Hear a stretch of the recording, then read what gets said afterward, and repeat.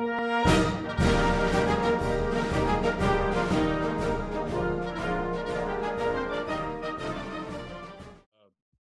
want to discuss AI today, so I'll have questions for you. You're the only person I know, maybe one other in the Twin Cities, who knows how to inform and guide me on this subject. I know you like to keep a low profile in these podcasts, but I may have questions for you before this is all over. AI, of course, is what the Writers Guild is concerned about being replaced by. Bess Yeah. Kalb, Kalb, whose Substack I subscribe to. I have no idea what a Substack is. She's a writer for Jimmy Kimmel, and she posits today that AI will not know how to write comedy because AI has never felt pain. The great comedy comes from pain, and there's no way to instill or feed the pain into whatever it is. See, I don't even know, is it a certain kind of computer? Is it a certain kind of machine? What the hell is it? It's just an algorithm, but it's just a smarter Google search, except it can now write essay in an essay form or write a script in a, like a playwright would or anything like that. It can even do programming. I've told it write a program to calculate pi, and it wrote a nice little some snippets of code to write. Well, yeah, and didn't you use some sort of AI sounding voice for the promos for this when we first started the podcast? That's not really AI. Okay. That's just a text to speech that's been around for a long time. Okay. Welcome to the Bob and Kel Clevercast for the week of May 18th, 2023. We're going to discuss AI as in depth as it's possible for me to question my partners because I am, the people who are inventing this, they're going on TV to tell you, yes, this is what I've invented. I think it should be immediately regulated. I think you should go easy with it. It reminds me of the people at the head shop where I purchased Happy Chance, cannabis infused treats. They say, start slow. I'm sorry, it was start low, go slow. We invented this, but we don't want you to go overboard with it. People ask me, how is it, Bob, that you behave as you do at your advanced age? And this is the answer. Happy Chance, cannabis infused from High Tide in Malibu, where I am known as Your Highness. Here comes Your Highness. And it is also infused with solventless rosin, which I think may be what was on the palms of that Yankee pitcher a couple of nights ago who got thrown out of the game and then suspended for 10 games. Are those This gummies? is the Is that what they blueberry are, gummies? cinnamon variety. 2.5 milligrams of THC per bite, 100 milligrams per package. So when it comes to a head shop near you, you podcast heads in the state of Minnesota, after it's fully legalized, I would recommend this. It provides a kind of mellow floatiness that also translates into a very nice, serene, seamless night's sleep. I Very can't nice. say that it works well when mixed with food. I've tried that. So apparently you're just supposed to, nip and snip and sip away at it, and eventually you get the job done. How about But this is going to alcohol? last quite a while. I don't know whether you can see this, but it's like a candy bar. You take little sections off and try to make your $45 last as long as you can. Wow. Um, is AI, I'm sorry, is deep fake audio AI? Are you Not, familiar with yeah, the audio that can be put into a politician's mouth, let's say, on tape or online to make them say silly things, but it looks like they're actually saying it? yeah. There's AI technology involved in that. They need to not only capture the voice, but they also need the inflections and how they say certain words. They all have their own little accents, so they have to capture all that. And I think AI technology is involved in doing those fine details. What are the two? I'm sorry, Kel, I interrupted. Is that a little bit like the imagery too? It's like, I know that they've put the Pope in all sorts of like fur coats and big jackets. What is it, Balenciaga Pope or something like that? Do you know what I'm talking about? Yeah, I saw that picture. Yeah. Yeah. Big silver puffy coat. Yeah. Yeah, I saw that People picture. think they're real, but they're not.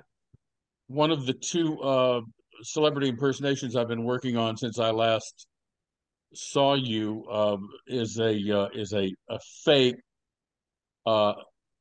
deep fake audio of Mitch McConnell coming out of the White House with his fellow Republicans behind him. He goes to the mic and he says, "Oh, I'm not wearing any pants."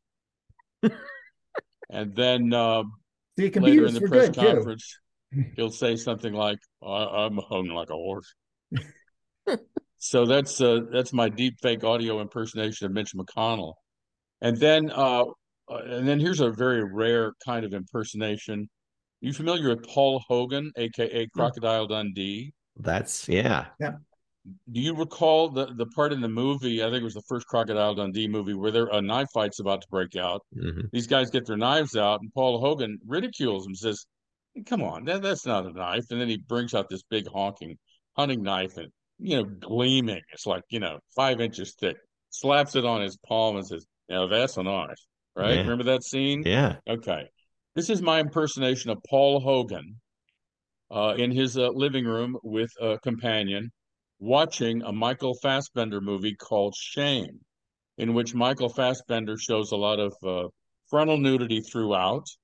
He has this amazing, member that as he's walking nude through his house in the movie, it does either the metronome type thing or it does the pendulum type thing against his thighs. So I'm trying to picture Paul Hogan watching this and turning to the person next to him and saying, "No, that's a penis." So that's how we'll begin the show. There's a little southern drawl to that. Now that's a penis. That's a penis. Yeah. To clear up the connection, I think for the first time, my connection with WGA. You'd have to go back to 1980. Little Kel Gradke was looking forward to his 8th birthday, and I was answering the phone in my home in Arlington, Texas. The song "Soul Survivor" from Exile on Main Street was just blasting in the house. I lived alone. And I don't know why I didn't turn the music down, but I answered the phone. I could barely hear what the guy was saying. His name was Craig Fisher, representing the Writers Guild of America, East Chapter, New York City, telling me that I was being awarded the first ever screenwriting fellowship accorded by that organization in conjunction with the New York State Council on the Arts. The drill was, in olden days when there were no, email attachments of PDFs that you can fire off in like 6 seconds from your files, you literally had to, type. I typed on a manual typewriter with carbons, and you made photocopies, and you typed on stock, 3-hole stock from Office Max or whatever the big box store was back then. You branded it yourself, packaged it, put it in the mail, weeks to get a reply. So finally, anyway, they did reply and told me that they would be awarding me a check of $3,500 if I could come to New York and accept it. $3,500 at that time was more than the Pulitzer was worth, and in today's money, almost $13,000.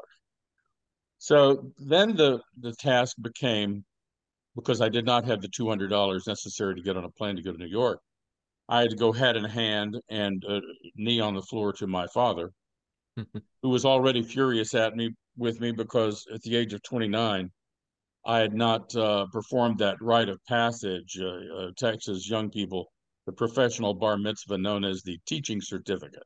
Just get your teaching certificate. You're insured of 25 grand a year for as far as the eye can see. And so I didn't want to be a teacher, though. That's the only problem. So he gradually grasped the logic of loaning me 200 to go get 3,500 to come back and pay him his 200 back. So that's what happened. So I got to meet some well-known writers and directors, and I met my mentor who had attached himself to me. What you had to do was send them a script and an idea for a second script. The script, the entire script, was called Snowtop Rodeo. It was a semi-pro hockey team in Texas at the, I don't know, late 40s, early 50s. Kind of a slap shot for Texas. And then the idea for the script was something called 101, which was the time of day when JFK was pronounced dead publicly. It invented the man on the grassy knoll, gave him a backstory, gave him a girlfriend, blah, blah, blah. Imagine his surprise at the grassy knoll when he found out he was not the only person there to assassinate JFK. Anyway, those were the two ideas that attracted the Writers Guild attention. And so I got to New York to accept it and to meet the people and drink their beer. And my agent showed up and left with me after the festivities. My mentor, by the way, is still a friend to this day. He's in his 80s. His name is George Malko.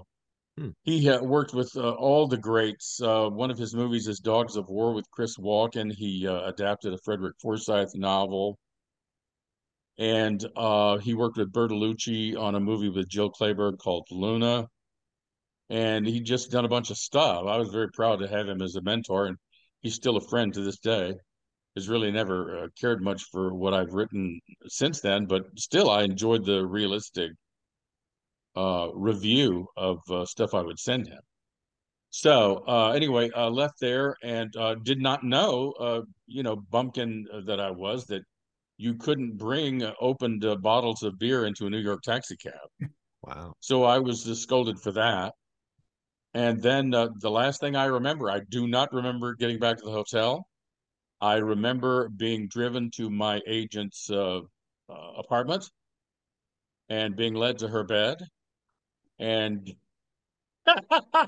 no, there was no happy chance back then. There was only, whatever they were serving out of the refrigerator. Okay. And the last sensation I remember was oh no, that sensation. I know where this is going. Was a tug at my zipper. There, the tender tug are suitable ways to end stories, and that's as suitable ways I know to. Yeah, it's always the same way. ending with you, but always a happy ending. But ever since, I've been, kind of sentimentally attracted to WGA Goals, being a laureate member, so to speak. It was never a dues-paying member. Was that your first trip to New York? No, I had been there in 1976 on the tennis tour. I already knew my way around the city pretty well. I had already, I was 29. I'd already been around the world 4 times with tennis professionals. Amazing. But that was one for the record books.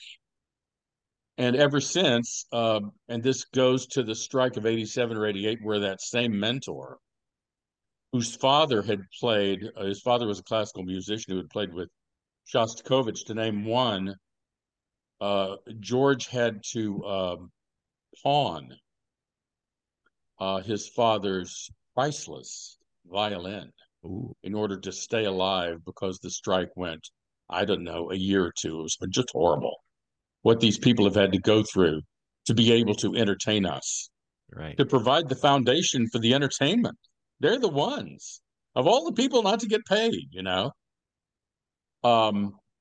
This is why you have unions, across the board, regardless of industry. Then came the strike of 2007.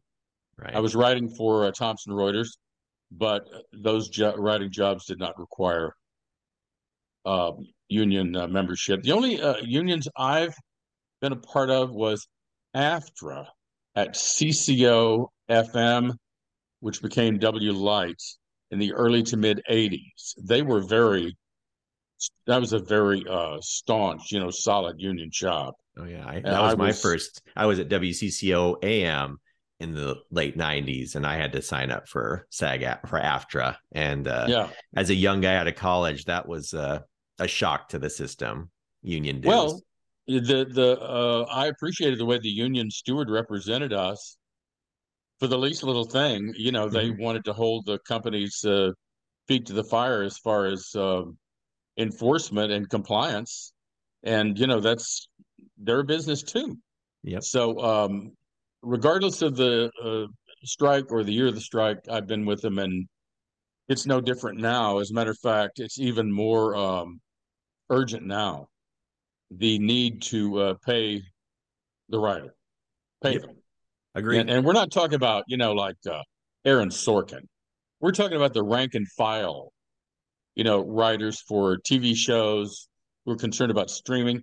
Back in 2007, to show you how fickle tastes are and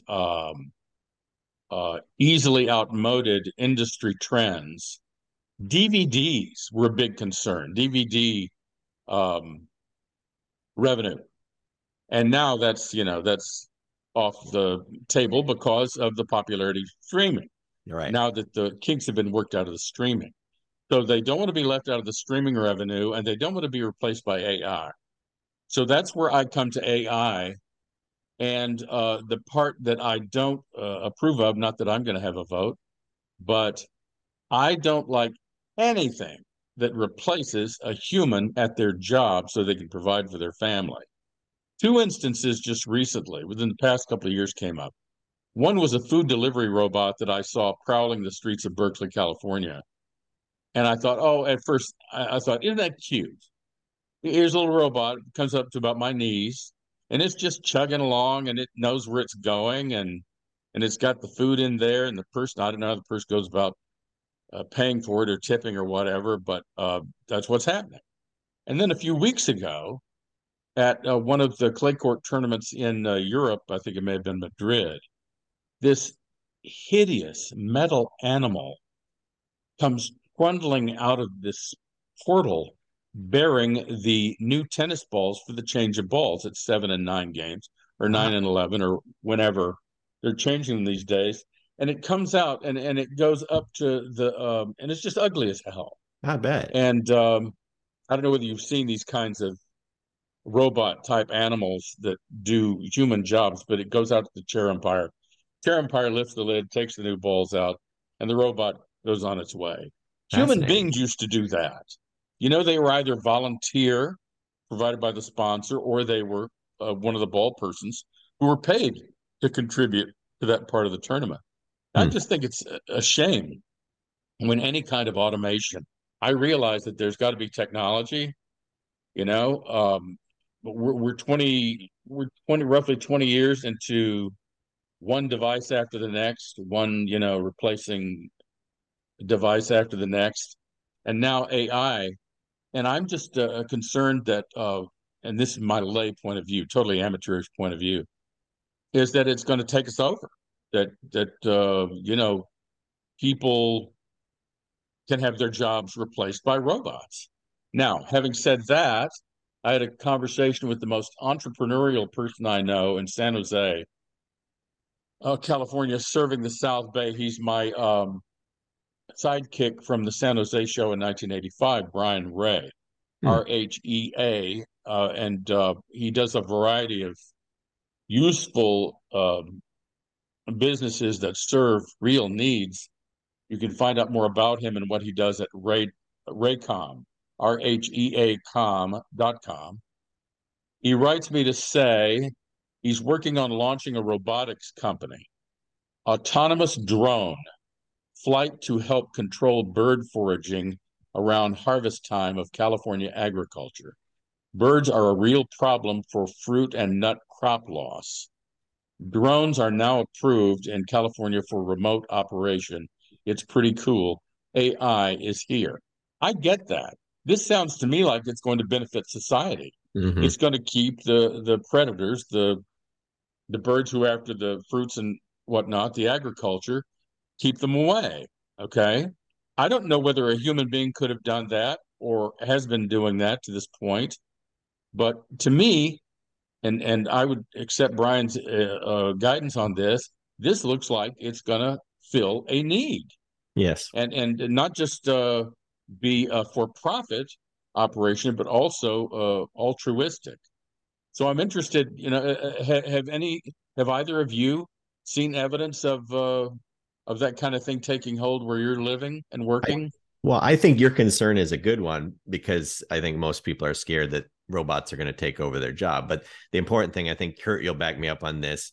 Most robots or motorized situations like that need a human to run it. So a lot of companies I know are teaching the employee how to run that robot so they can make it easier to do their job, not necessarily get rid of them. Now, I know in a lot of car plants have been famous for letting go of their employees, but I know that a lot of them want to keep the human element in it. And if a robot will help keep their job moving smoother, it'll make more sense. I don't know. That's so just some of these robots are like model airplanes. Like, you mean? Where you control them from the ground Yeah. with a remote control device. Is that what Yeah. you're saying? Yeah, definitely. I mean, perfect example is the drone. I mean, basically, a drone can't do anything unless you have somebody maneuvering it. Yeah. I mean, the company I work for uses it all the time with construction projects when you're flying around and getting overhead views and taking a look at things. I see them at the beach. They're taking photography of doing photography of whales and sharks and that kind of thing. We saw one which a person would have to be in a helicopter or a low flying whatever the biplane or whatever those are called to take that kind of photography. We were in Florida a couple years ago and we saw a drone just outside our hotel room peeping in at us. So there's that too. Peeping drones. Yes, peeping drones, Bob. Believe it or not. Wow. I was putting on a show just like our friend Brad Newman. I saw Brad this morning, as a matter of fact. You did? Did you say hi from Kel? The testosterone replacement of a week ago has kicked in. Oh. Because I saw Brad this morning for a few minutes, and he seems to be, just getting the job done, getting her done. Way to go, Larry, the cable guy. I don't know why this occurs to me, but when I went in for this first visit to this particular UCLA men's clinic in Santa Monica last week, coming down on the elevator, and there are like 4 or 5 other people in the elevator. And then 2 people get on, and I'm going, holy crap, the guy not wearing a mask is Christopher Guest. Oh. Well, that must mean that the short, spiky, salt and pepper haired woman with him wearing the mask, like she thinks she's going to fool somebody, is Jamie Lee Curtis. Oh, the yogurt nuts. Yeah. So, who knows what they were there for, but they went down on the elevator. I was tempted to congratulate her on her Oscar, but I don't know for a fact that she won one because I didn't watch the televised ceremony. She did. I think I heard through the grapevine that she won. Yes, she did win. Yes. Yeah. A lot of people weren't happy with it, but that's the way it goes sometimes. Kurt, what is your exposure to drones? Do you have any? You see them flying over? Do you own one yourself? How does a person go about owning one in the first place? Oh, I was a fairly early adopter to drones. I've been flying them for 10, 12 years now. Wow. Yeah. And yeah. And what do your drones accomplish? I just go up and take a look around and look at the surrounding territory. It just get some scenic views. And I actually got some of my footage used by a Discovery Channel. I can't remember the name of a show, and they used it. I flew around Whittier, Alaska, and they used that footage to as part of one of their Alaska shows. And are you monitoring the footage as it's being recorded, or does the drone have to be returned to you before you can look at what it's worked on? I got a remote view. I can see what it's seeing. Yeah, it's what the camera is seeing. So yeah, I get a pretty good view. Right. And this is being stored instantaneously in your computer? It's being stored at both places. It's being stored on the drone and on my phone. I'm using my phone as the display. Okay. Kurt, is that just your personal use or is that for a job? And it's personal use. Okay. Yeah, there's a FAA requires if you're going to use it for a job, you need to get something called a Part 107. I haven't done that yet. Okay. So Is that Minnesota law, what you just cited? No, this is federal, FAA. Federal, okay. Yeah. But these are cleared to be used for this purpose in the state of Minnesota? Yeah, just for recreational use. Yeah, you have to follow the FAA rules for even recreational use. But yeah, if you want to do it for a real estate agent who wants drone footage of a house for sale, you need a Part 107 from FAA in order to fly around and take pictures. And where do you go for that? Where do you go for that? An office in St. Paul? There's testing places. I haven't looked it up in a long time, but yeah, it has to be an FAA approved testing facility that you get tested on. And did you use one or more of these in your capacity with the Weather Service? No, not in an official. I think to use it in an official way with the Weather Service, I think I'd have to get the 107. Yeah. So yeah, it's a fun little hobby. I haven't been doing much of it lately, but it's a fun little hobby. I just don't know how. Kel, you just didn't you just give us an anecdote about spying via drone? Mm-hmm. I mean, yeah, it's that's what the kids are the ones who get them as Christmas presents, and they're flying those things all over the place. I was spied by a drone when I lived in Hawaii. I was on the 7th floor of a condo, and there's this little drone that was hovering and looking in my window. Little beeping red light. Crazy. That's just nuts. Well, I guess it comes under the heading of anything that can be used for good or evil, right? Right. Yep. I mean, what are some of the regulations? You have to be able to see it. So like if it's a line of sight thing, so you can't like just let it go. Oh, I'm going to go over the Dodger Stadium and fly it. You have to be able to see the drone. That's one of the first rules that's always broken though, whenever you're drone flying. Yeah. Because you have remote access to it and you can see where it's going. So you can, it's out of I have bad eyes, so it's I lose it pretty quickly. That's your plead. That's your plead. I can't see it because I can't see it. I don't have good eyes. Years ago, I remember seeing people fly kites of various kinds at the beach, and I'm thinking, wonder what would happen if they could mount a camera on that thing.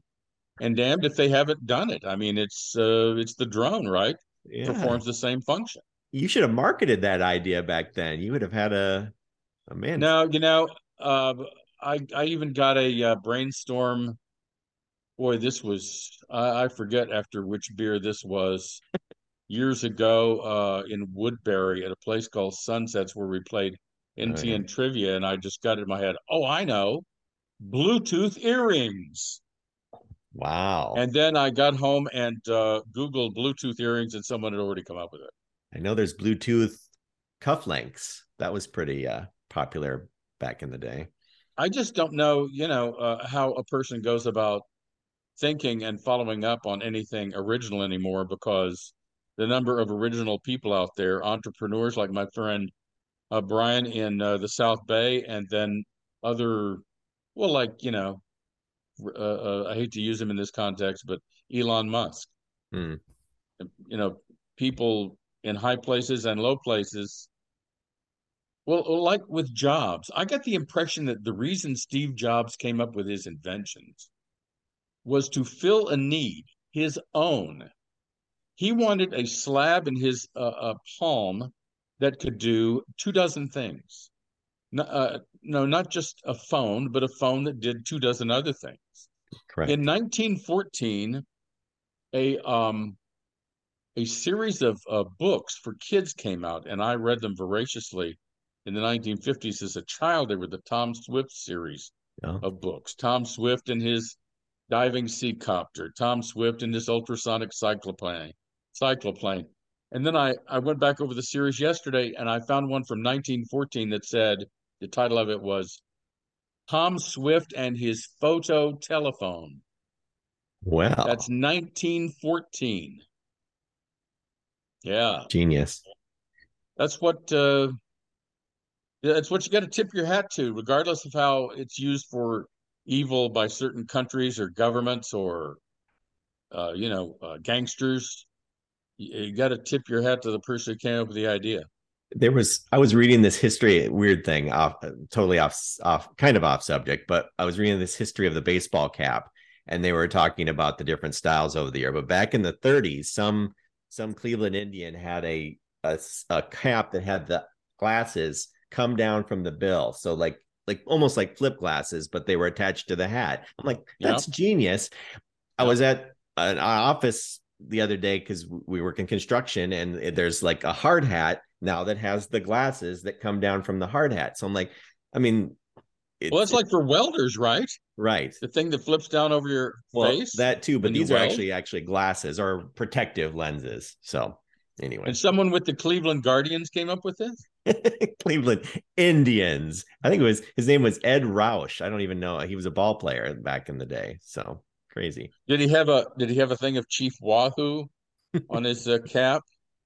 I know they don't. The the retro the retro racist logo of the Cleveland Indians. Yes, wifey was in Cleveland last week, and I asked her to buy me some Chief Wahoo material. There's nothing. You can't get it anymore. There's nothing around. You just stuck with Guardians. I'm glad you brought up the subject of baseball hats because I think we established the last time that we met, and I had to break this news to my son and to my sister, Okay. that baseball hats, dogs, and bicycles are for children. And you've given me another entity to add to that list in our conversation this past week. You mentioned baseball cards. Not that I'm not regretful. I am that I didn't save mine. I don't know where they are, but I know they'd be worth a lot of money today because, I was saving them since my first year in Little League, which would have been 1957. So you Mm-hmm. can imagine the Mickey Mantle rookie cards, what they would bring today. But I think we have to add, I won't say children, I'll say young at heart. Yes. These are items for the young at heart, especially when the baseball cap is worn with the bill on the side of the head, like Spanky and our gang, little, little rascals, young at heart. And then while riding the bicycle, maybe with the glove on the handlebar, the ball glove on Yes. the handlebar. Halcyon days. Yeah, for the young at heart. My Mm-hmm. sister took it pretty well, actually, when I informed her through the podcast that dogs are for children and that, I felt kind of Have odd you've never owned harkening a back to dog my or a pet? 40s when I had two dogs and a cat. I'm Okay. sorry. You've had when did you have a pet? How long ago how long has it been? Oh man, I had a dog during the first marriage and most of the second. Bought from a pet store, hip dysplastic, paid for a series of surgeries, Ugh. and he lived 5 years longer than the typical normal, whatever the term is, sheepdog is supposed to last. So and he's relaxed next to his lab mix companion in the Ramsey County. Is it Ramsey County? Yeah, Ramsey County Humane Society Okay. pet cemetery on Highway Well, 36. I'll stop by and say hi or Gave pay them a my great life. respects. Sandy and Shelby gave them a great life and a great send off. I remember the guy, the grave digger, asking me, "You won't? I can use I can use A Mitch deep McConnell's fake. voice if you Do like." He use one of said, your deep fakes. uh, "Do you want to see the animal?" And I said, "No, I don't want to see the animal because you're going to lift the lid and you're going to show me the gnarled, you know, curled Mm. version of a beautiful animal who used to lope toward me in meadows across the United States, who went from Texas to Minnesota with me, Oh wow. Minnesota to San Jose, Wow. San Jose back to Minnesota, a lot of miles on this dog. So no, I don't want to see the animal. I don't want to remember him this way. And this is, the same reason that I didn't want to see Simon and Garfunkel in the year 2003.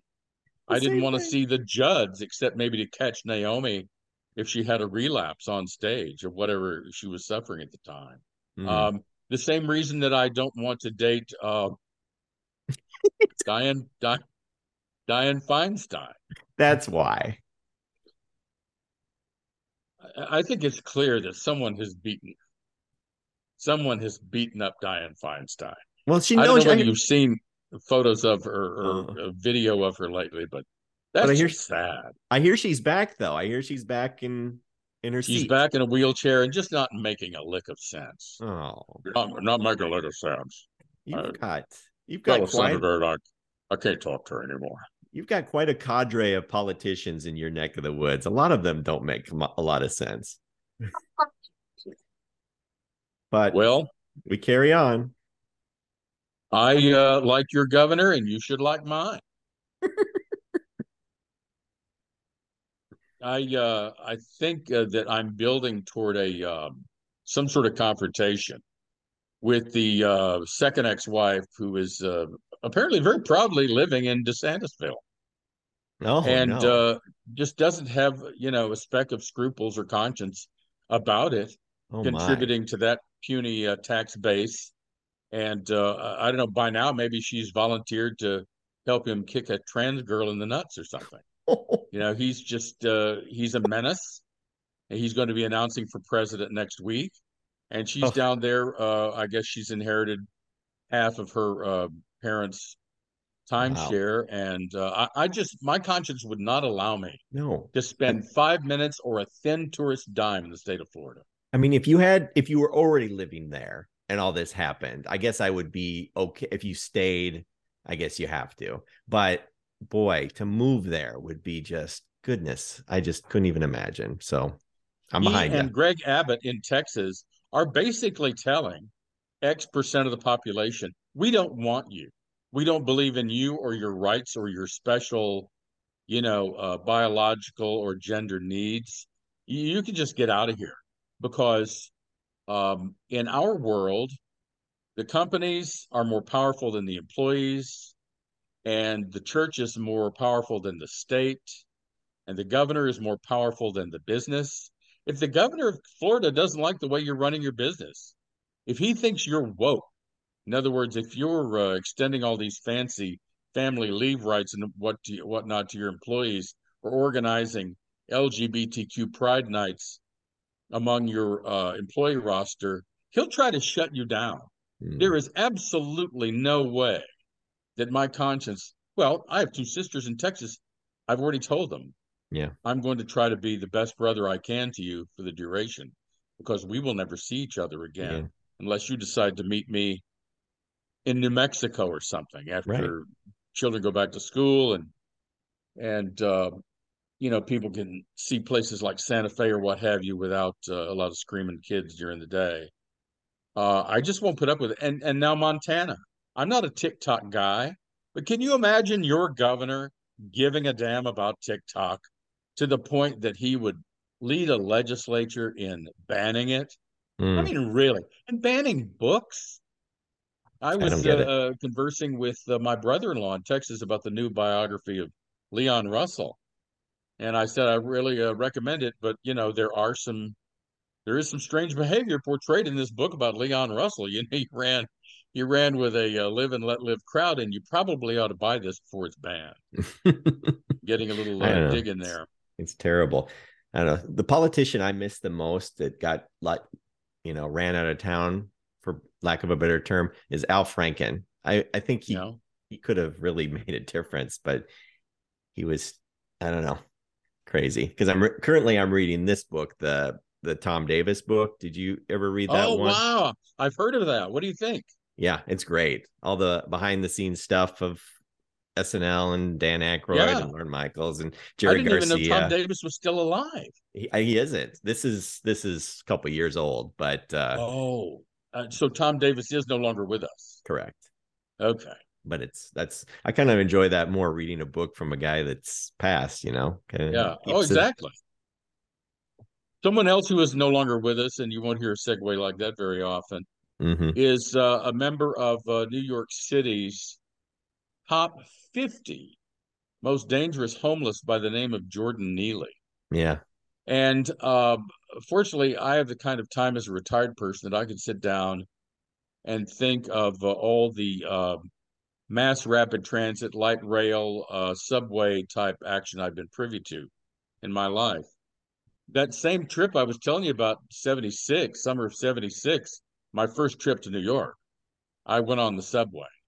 And what an education. Everyone in that subway car, this is 1976, mind you, looked miserable. And I'm looking around at me at all these long faces, like, an Avedon photo of a group of long faces from, the Hoovervilles in the Depression or something. And I'm thinking, is there a law that says you people have to stay in this city that makes you so miserable? And there was a guy leaning against a door, like he was hoping the door would open and he could be flung out of the subway car to his death. And while he was leaning on the door, it's one of those things, I was 25. And, almost 50 years later, I can't unsee this. He was trying to break his arm. I know. I don't get it. Wow. So he was trying to break his arm. I I I can't. can't tell you.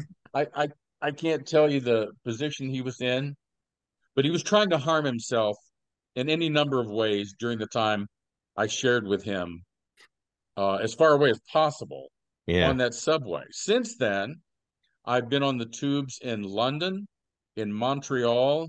I took a subway as a child in Fort Worth, Texas, from a parking lot to a department store downtown. Um, I've not been, actually, I was on light rail in the Twin Cities, and this is what gets to the Yeah. part of where people are grieving the dangerous homeless guy, rather than applauding the person who had the courage to even get close to him. I will get close to them. They live like animals, and they're walking disease factories. So I think it takes a certain amount of courage just to get near one of these people. Okay, Right. so 2 trips from Bloomington to Target Field. On one trip, a guy with a guitar who decided he was going to serenade us the whole way. And then another guy was an evangelist with a Bible who thought he would sermonize to us the whole way. And I'm sitting there on each of these occasions and I'm thinking, my Christian faith won't allow me to physically harm this person in order to shut him up. So that this ride that I'm paying for and that everyone else is, this guy just hopped on. I don't know. They know you're a captive audience. I can't do anything, but I wouldn't be hurt if someone did. That happened twice. I don't know which was more annoying, the being held hostage to the folk singer or being held hostage to the Billy Graham like evangelist.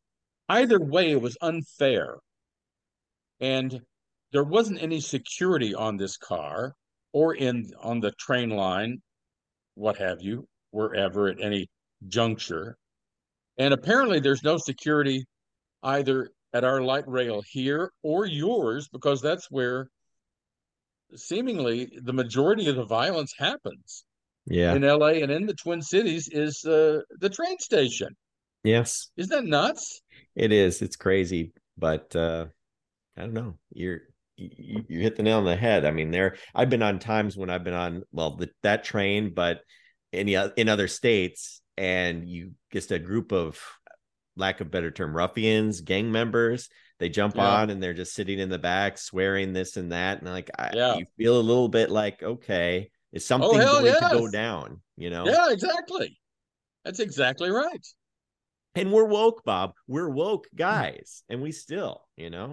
Actually, I don't know that the instinct of self-preservation qualifies me as a woke person. All I know is that when someone is courageous enough to step forward and neutralize the threat and a technicality regarding the number of seconds or minutes used with a particular hold that subdues that person until law enforcement can arrive. I'm sorry that the person is dead, but I'm glad that everyone else lived. And I know these value judgments do not reflect fidelity to my Christian faith either. But I wanted everyone on that subway car, and today all over the country and Europe, wherever there are subways, I want them to live. I don't want the troublemaker. And by the way, when you hear the witnesses, as you will at the trial of Mr. Of Daniel Penny, when you hear what the witnesses heard and the fear that they felt, I hope people will understand why this guy felt he had to step in. He is not Bernie Goetz 2.0. He did not go onto that subway car intending to harm anyone, like Bernie Goetz brought his gun, on board because he was fed up, being jostled and dissed by black youth. Yeah. This is not Bernie Goetz. Right. So, are your only light rail or mass transit or subway stories from your own system there in the Twin Cities? Yeah, pretty much. I mean, there have been some times like when I was out in Vegas. I mean, if you count taxis and Ubers, there's always, and this, drivers are always a little bit, crazy. So like and I don't know how people get their hands on Teslas, but the driver I had was very proud of his Tesla, and he would roar up to the stoplight. He goes, I don't even have to look.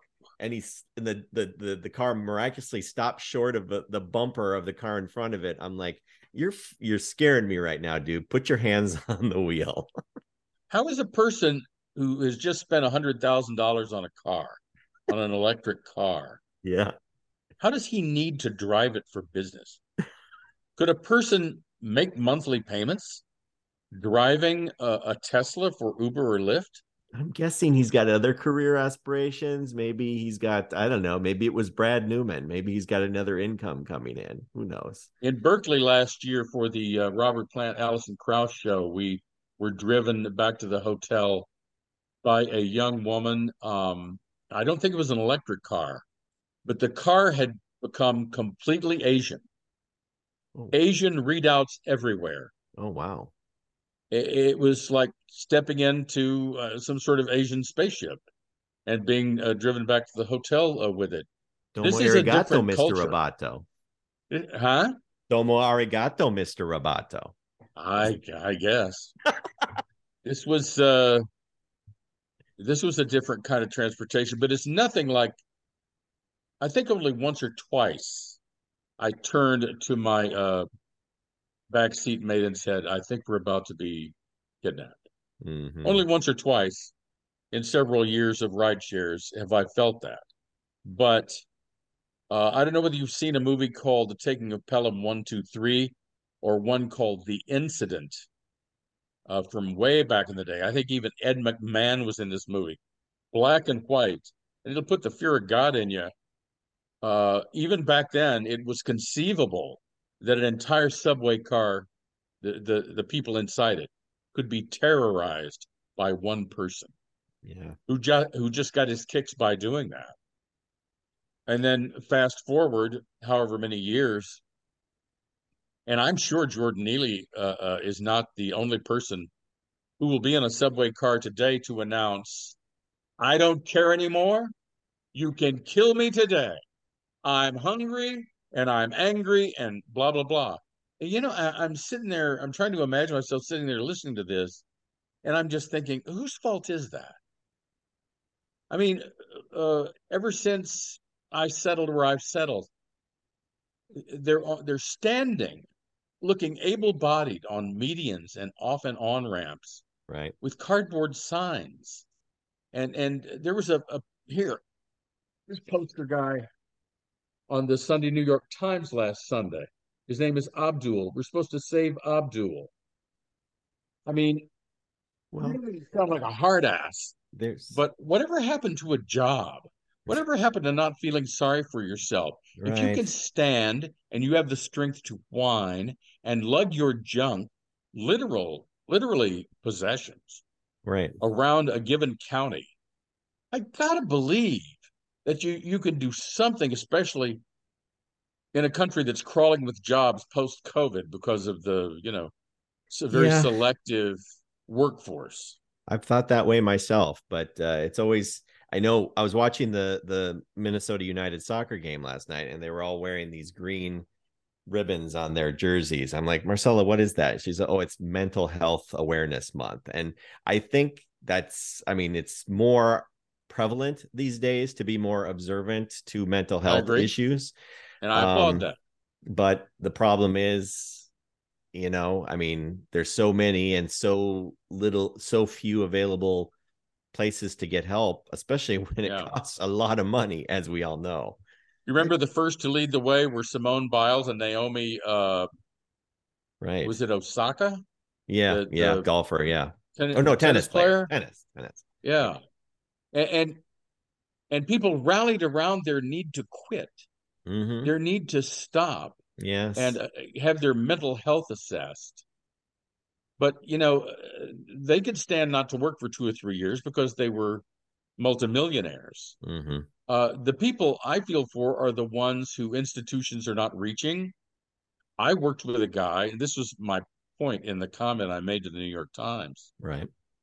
um, about this Abdul guy, is that I've worked with people who had no legs. Don Vogel had no sight. You remember Don Vogel from KSTP, the Yeah. Round Mound of Sound? I've Uh-huh. worked with blind people. And then there was a mental health case at Thomson Reuters who worked, not his cube was like maybe 10 feet from mine, who tried his best to find some help, could not, and killed himself. Mm. I remember, going to the funeral and they were trying to, put a happy spin on it. There was no happy spin to be had. This guy was in his 20s. I can't imagine how dark life has to be before a person will do that. But I Right. think that if they if the mentally ill among the homeless will not stay in the domiciles we find for them, I just don't know what to do. Right. You know. Yeah. In No, the it's a, meantime, I don't go near them yeah. I mean, because they're that's, angry, and I'm envious that they sleep so well and that they can afford alcohol and drugs without having any jobs. I'm envious in a way. And there was a guy in Santa Monica. I'm just trying to get from wherever Barney's Beanery to my car, and he's literally on top of me as I'm walking, and he's lecturing me. He's angry, and I'm trying to ignore him. And it was like the kind of scene you would have been witness to decades ago in New York, where one of the New York stereotypes was the person standing on the street corner or holding down a stool in a diner having a conversation with themselves. Well, it's obviously come fully blown inconvenience from there. I just do not know what to do. Karen Bass, the new mayor of Los Angeles, is doing mm-hmm. what she can to clean up the settlements and find homes for these people. But what happens when they don't take to it? Mm-hmm. When they would prefer the street, what do you do? Right. I mean, I always wonder, like, you think you see the people at the end of the ramps with the signs and need money. So I always think I never do, but I always think, what if I said, I will give you this money? Let's go over to what have you, Denny's, and get you a meal. Would they like that? Or would they say, no, I'll just take the money. Thank you very much. When my first home in the Palisades, I walked up towards Sunset because there was a Starbucks there and I could use my laptop there to write for my job. And there was a guy sitting on the street in this suburb where the per capita income is $175,000 a year, and he was refusing money. Hmm. There was a guy trying to give him money, and the guy refused it. Wow. I also don't understand the Palisades brand of homeless who are overweight and have the latest gadgets. Yeah. I don't understand how that's possible. Where'd you get those fancy tennis shoes, son? I'm trying to figure out what that looks like at the T-Mobile store, where the where the homeless person is seated at a desk with the salesperson going over the group plan. Yeah. This just doesn't make sense to me. That didn't make sense to me. I once saw a homeless person at the end of a ramp, and a van pulled up. He jumped in, and another one jumped out. And I'm like, are they transfer these guys around town? What is going on? It was very, Can I drop a I stat would on love you to guys? see. What was that? What Say, was that, say Kurt? again, Kurt. Can I drop a statistic on you? Sure. According to the University of Chicago, they estimate that about half of homeless people have jobs, either part-time or full-time. So they're just playing it. They're just half of them are playing it. They got jobs, but they can't afford a house, or they don't want the extra expense of having a house. wow. So I'm not like my brother-in-law, who Trumper brother-in-law in Texas, who is concerned that the Hispanic waitress is screwing him out of $4 on his breakfast bill. Mm-hmm. But I will admit, seeing these people, and they're not, I would be skin and bones. I don't know how they come by looking so hale and hearty. And I'm just thinking, could this be a syndicate? Could this be, Some could sort of this side person hustle. on the on-ramp who's going from car to car trying to sell you a twig from a tree or something, he's that out of it. Mm-hmm. Could this be an act? Could this be part of a syndicate that gets together every evening? Sun goes down, we meet and we divvy up the cash. Is that possible? It makes me wonder how much a person actually gets when standing on the side of the road. Do they get hundreds of dollars? I can't even conceive it. But is that a day's work in itself? So what do you do when you are held captive at a green light, or a red light, or a left turn light, or what have you, mm-hmm. and they're standing outside your car, looking in, wanting you to lower your window so they can panhandle you? What, do you look away? Do you bend over to a glove compartment like you have a gun in there? How do you handle it? Generally, I mean, you can't help but look at them sometimes with their puppy dog eyes. And it's just like, I mean, I might give them a smile. That's about all I can do sometimes, but I've never really given to panhandlers. I don't know. I mean, have you? The closest we've ever come to that was the last time we were in Palm Springs, and there's another city. I don't mean to stereotype, but a lot of them do wind up in the really pretty places. And so we came out of I think it was a Peruvian or Chilean restaurant. It was all starches. I mean, if I had finished that meal, I wouldn't have been able to sit down for weeks. And so what we did was, after we left the restaurant with our doggy boxes, we put them on park benches. We also did this in Del Mar, just outside San Diego, once upon a time. Put the doggy box on the park bench, or put it in a corner. I'm not going near them, but I have been known to say, I have a meal here for you if you want it. Right. I've done that. Yeah. So I just don't know what else to do. There's certain stuff about what's going on now that makes me throw up my hands. And I go back to my childhood, and I ruminate on the visionary literature of the hero Tom Swift, and a lot of it came to pass, but so much of it is not futuristic. Back then, if you said, "Little Bobby, what's going to be going on in 2023?" 2023, oh my gosh, we're going to last that long? I'll bet there will be rocket ships and jetpacks, and death stairs where you can make people disappear. Oh no, we're going to turn the clock back completely. We're going to go back to the 19th century with some of this stuff, with the poverty and the filth and treating each other like crap. My partner has a good friend, one of the few authentic and genuine people in Malibu, whose daughter-in-law, actually it's the girlfriend of her son, has already announced, because she is pregnant, that the child will not be vaccinated.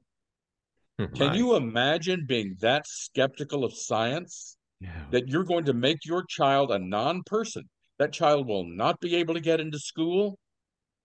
That child will contract diseases and pass it along to other children. How selfish. Yeah, The it is. QAnon lifestyle. But this is 2023. And back in Tom Swift's time, we were supposed to be looking toward a year like this as the Great Enlightenment. And yeah, we've got our devices and we've got our AI, but a lot of this stuff is right out of the 19th century, man. Yeah. It's like leeches and enemas and all the primitive crap. It's really ironic, I think. Yeah, just you look at who you think is a friend and you see them spout some nonsense about the Democrats being pedophiles, and you think, what is going on in that person's mind? Well, now this sounds like it's something from social media. Yeah, exactly. And why are you on social media? I know. I try to stay away. I'm sorry. Sometimes I don't know. It is a Well, I mistake. asked my sister the same question, and she claims she's still on Facebook because of the groups of people who have one thing in common, one interest in common. And I'm thinking, okay, I can see that.